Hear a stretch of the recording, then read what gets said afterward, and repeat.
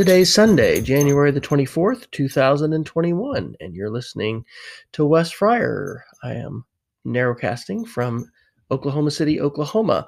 This is actually a second-time publication of a recording that is about 5 years old. This was the sermon that I actually shared at our church in February of 2015 at the Ash Wednesday service. And today, in preparation for our Sunday school class, I was actually searching for a picture that would have to do with confession or penitence, and I thought I remembered maybe taking a picture of myself or our family after we had been at the Ash Wednesday service, and maybe I was thinking about the image that I had included on this blog post. But anyway, this was kind of a I don't know, it's not a rabbit hole, but one of those things where you search for something and you find something else and, oh, wow, look at that, a discovery. But in this case, it was actually a recording that I had made. So back to February 2015, I will include in the show notes a link to the blog post where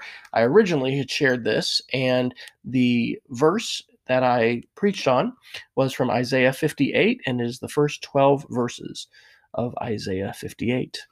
Here we go.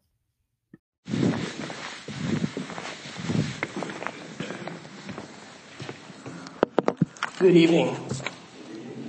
If you would please turn in your Bibles to the book of Isaiah, and we will turn to the 58th chapter and read verses 1 through 12. I'll be reading from the New International Version. And this section in the NIV is titled True Fasting. Shout it aloud, do not hold back. Raise your voice like a trumpet. Declare to my people their rebellion, and to the descendants of Jacob their sins. For day after day they seek me out. They seem eager to know my ways, as if they were a nation that does what is right, and has not forsaken the commands of its God. They ask me for just decisions, and seem eager for God to come near them. Why, we have fasted, they say, and you have not seen it? Why have we humbled ourselves, and you have not noticed? Yet on the day of your fasting, you do as you please and exploit all your workers. Your fasting ends in quarreling and strife and in striking each other with wicked fists. You cannot fast as you do today and expect your voice to be heard on high. Is this the kind of fast I have chosen? Only a day for people to humble themselves? Is it only for bowing one's head like a reed and for lying in sackcloth and ashes? Is that what you call a fast, a day acceptable to the Lord? Is not this the kind of fasting I have chosen? To loose the chains of injustice and untie the cords of the yoke, to set the oppressed free and break every yoke. Is it not to share your food with the hungry and to provide the poor wanderer with shelter? When you see the naked, to clothe them and not to turn away from your own flesh and blood. Then your light will break forth like the dawn, and your healing will quickly appear.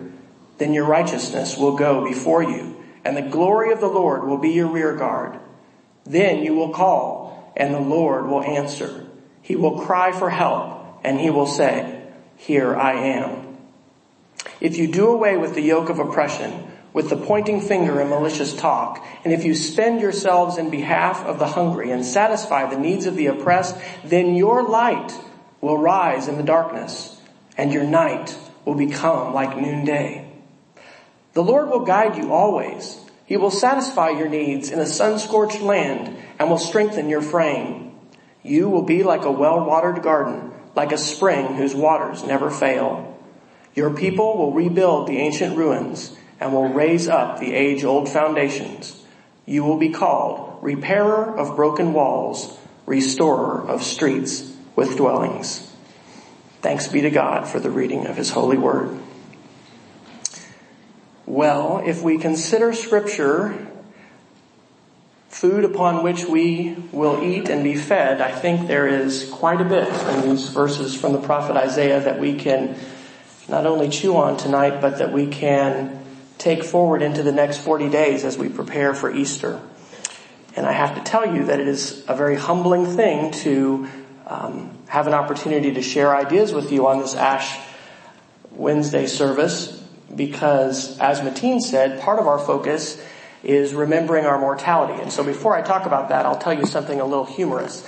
You may know I went to the Air Force Academy, and we had a lot of stories about the Cadet Chapel. And I'll preface this by asking, have you ever felt that you needed help getting your prayers lifted to the Lord? Well, on a serious note, sin does stand between us and the Lord, and this is the reason we have need for confession is because we need to confess those sins so that we can come to God and we can have our communion this evening and we can live in relationship with Him. But if you've ever been to Colorado Springs, if you've been to the Air Force Academy, you may know there are several chapels. There's actually 17 spires, and the joke was that there was one for each of the apostles and one for each of the Joint Chiefs of Staff. Now, I don't know whether that's true or not. The chapels are set up where the Protestant chapel is the main one actually it's the second floor, but it's the main floor. And then below there's a Catholic chapel and there's a Jewish synagogue. I was actually baptized in that chapel, probably like about 1972 when my father was there. But the joke we used to tell was that oftentimes the Protestants needed help having their prayers lifted to heaven, and that's why the Catholics were positioned below so that their prayers would be able to give us a boost and push us up. But on a serious note, I think we all can probably think of times when we have felt apart from God, and when we felt our earnest prayers, we felt we prayed them with an earnestness that perhaps we wouldn't normally pray. And this past week was actually a challenging time for our own family. My mother went into the emergency room last week on Saturday, and or I guess maybe it was on Sunday, and it started with the flu and some asthma, and that became pneumonia. That was strep pneumonia and a blood bacteria that got into her bloodstream, and it just all was going downhill. Praise the Lord that surgeons are able to do procedures where they are able to take out pneumonia, and they're able to, I didn't even know they could do this, to put fluid into lungs and take out fluid, and that was done twice. And she was able to leave the hospital on Thursday, and this last Friday I was able to drive up there and spend most of the weekend with her, and she's coming home Saturday. So praise to the Lord. When's the last time you were reminded of your mortality? I know, I think it was probably 2 years ago on our Wednesday night group. It was Robert Minja who, just driving to church, had a near head-on collision with someone who had swerved into his lane, and he had to actually, I think, swerve off the road in order to avoid hitting this car. Things can happen so quickly that remind us of our mortality. And when we find ourselves in moments where we are praying for others, we're praying for ourselves, we're praying to God to save our lives, we're praying to Him to save those that we love, I think we're hoping that we're right with God. We're hoping that we are in a place where the Lord is hearing us and where the Lord is close to us. And just like it says in these verses from Isaiah, verse 9, then you will call and the Lord will answer. You will cry for help and He will say, here I am. We're not going to turn to each other and share those moments tonight. That would be a pretty challenging thing to do. But I do want to share a story with you because I'm a witness to the faithfulness of God and to God's provision in our life to answer our call. It was about 23 years ago that I actually found myself leaving the Air Force and leaving pilot training quite unexpectedly. I had expected to follow in the footsteps of my father and be a career military officer. I actually thought Colin Powell had a pretty good track and, ending up in the White House being a national security advisor. And I thought maybe I could do that too. And so that career path and that track, if you're in the Air Force, really depends upon pilot training. And I did not do well in pilot training. And so I had washed out of pilot training And I had actually also become medically retired from the Air Force.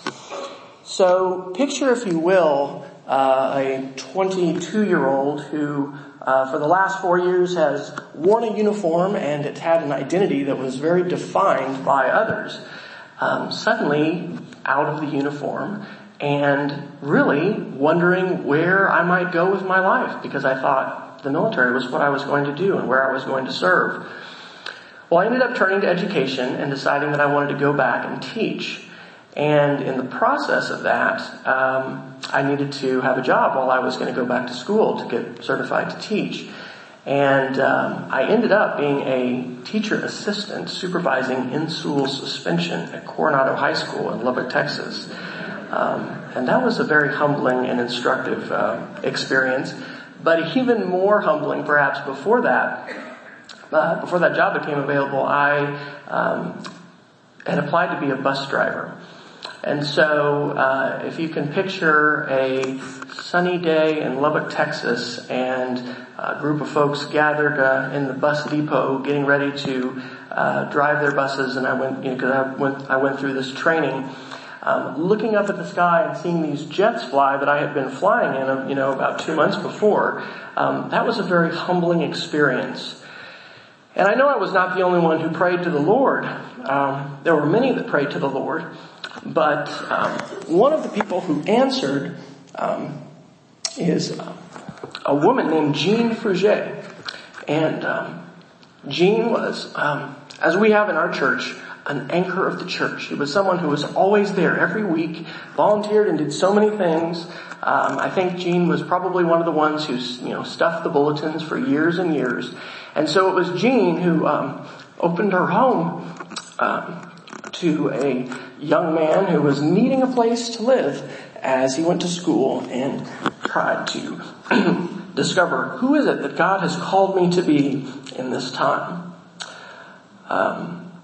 I really like how this verse from Isaiah makes us think about fasting, not just as something that we're going to fast from, but as something we're going to fast to. I would predict, and you don't have to raise your hand, that there are many of us thinking tonight about what we might give up for Lent. Did anyone have that conversation on the car on the way over? My daughter is raising her hand. We were talking about screens, and has anybody contemplated giving up a screen, like maybe a phone or a computer or a television or something like that? A lot of times we do think about giving up something like that to help us focus on the sacrifices of Jesus, on our need for repentance and our need for God. But these verses in Isaiah really struck me because they're not just talking about having a focus on doing without, but instead they're calling us to focus on what we should do with our lives. And that's why the story about Jean Fruget came to mind, because although I wasn't exactly homeless, I kind of was, because I wasn't living at the Air Force Base anymore. And what a wonderful blessing it was to have an opportunity to spend really 2 years renting a room from a wonderful woman of Christ and drawing closer to her and really drawing closer to the Lord as a result. Up till that point in my life, I think I had really naively believed, if you can imagine it, that I would plan everything I was going to do in my life, that I would have that scripted out and just follow those steps and things would just fall into place. And what I learned, and I'm still learning in my life, is that the Lord opens up doors for us which we didn't know were there and which we didn't anticipate. And the service of Jean, and I think her willingness to respond to this call, literally to open her home, was a tremendous gift to me, but it's also an encouragement to me today as I think about the call that God has on our lives. So I'd like you to think about a few questions as we are preparing for Easter in these days of Lent. I want you to think about the time you have felt most separated from the Lord and most in need of the Lord. What's the time you felt most isolated and alone? It's not a good place to be, is it? And when we think about the church and we think about our need for God, which is a big part of Lent, I think, our need for not only repentance, but our need for community and our need to live in community with each other. I think that this idea of isolation, brings it into sharp relief, because the number one place the devil would want us to be is alone, right? Not in community with other believers, not in fellowship with others. We need to remember that the small words that we say can make a tremendous difference in someone's life. You never know the path that someone has walked on a particular day. And if you think about that time, which isn't a fun thing to do, to remember that real valley of your life, but if you think about that valley in your life, you will probably think of people in your life who spoke light into your situation. And the speaking of that light into your situation can be the Spirit of the Lord. It can be God working through us, working through our voices, working through our hands, working through our actions, ministering to others who are in need.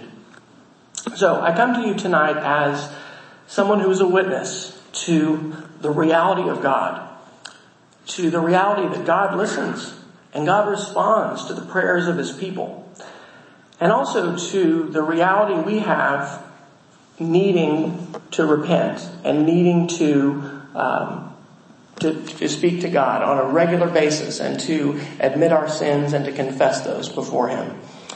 In preparing for tonight, I actually listened to these verses in several different versions. And I don't know if you have a phone that will install apps on it or some other kind of device, but the YouVersion Bible is the version of is a Bible app that Life Church has given away. Millions and millions of people have downloaded it, and it has an amazing number of versions. And so in listening to these and listening to the voices of the readers, I was really struck by how earnest and fervent the readings were in these different versions. And so I'm not going to read the entire passage again, but I am going to switch over to the Message, and I want to just read to you the first 3 verses. And I won't play it for you either. I'll read it myself. But these are not verses that the readers whispered. These were verses that they said with a lot of energy and with a lot of emotion. So this is Isaiah 58, the first 3 verses from the Message. Shout, a full-throated shout. Hold nothing back. A trumpet blast shout. Tell my people what's wrong with their lives. Face my family Jacob with their sins. They're busy at worship and love studying up all about me. To all appearances, they're a nation of right living people, law-abiding, God-honoring. They ask me, what's the right thing to do? And love having me on their side. But they also complain. Why do we fast and you don't look our way? Why do we humble ourselves and you don't even notice? These are pretty strong words. And of course, prophets were known for bringing these kinds of words to the people to point out the sins of the people, the need the people have for repentance, and also the promise that God has for us. And so, as we prepare for the celebration of Easter in 40 days, and we prepare for both the remembrance of the suffering on the cross and the triumph of the resurrection, I'd like you to think about fasting. Think about the fasting that you might do this year. Fasting that might not necessarily be fasting from, fasting that wouldn't necessarily simply focus on what I'm fasting from, but as these verses from Isaiah challenge us, what are we fasting to? We are fasting to serve the Lord. We are fasting to, with our words, be the mouthpiece of Christ. Speak those words of love to others in a very dark world, to people who feel isolated And that may be you this day. You may have come here to this service feeling like you need that word of love and encouragement. And for you and for us all, we have good news. Because the news in the gospel is that Christ loves us. Christ died for us. And Christ gave up his life so that we could be connected to God. So that we do not have to go through a human being, a person. Indeed, we can directly approach the throne of God as we confess our sins. And so I want to give thanks tonight to Jean Fruget. I'd like to give thanks to all who are, as Isaiah talks about, serving the cause of Christ by feeding the hungry, by seeking to help the poor, by opening their homes to the homeless. Thanks be to God for his word. Thanks be to God for his church. And thanks be to God for his son Jesus and his love in this time of Lent. Amen.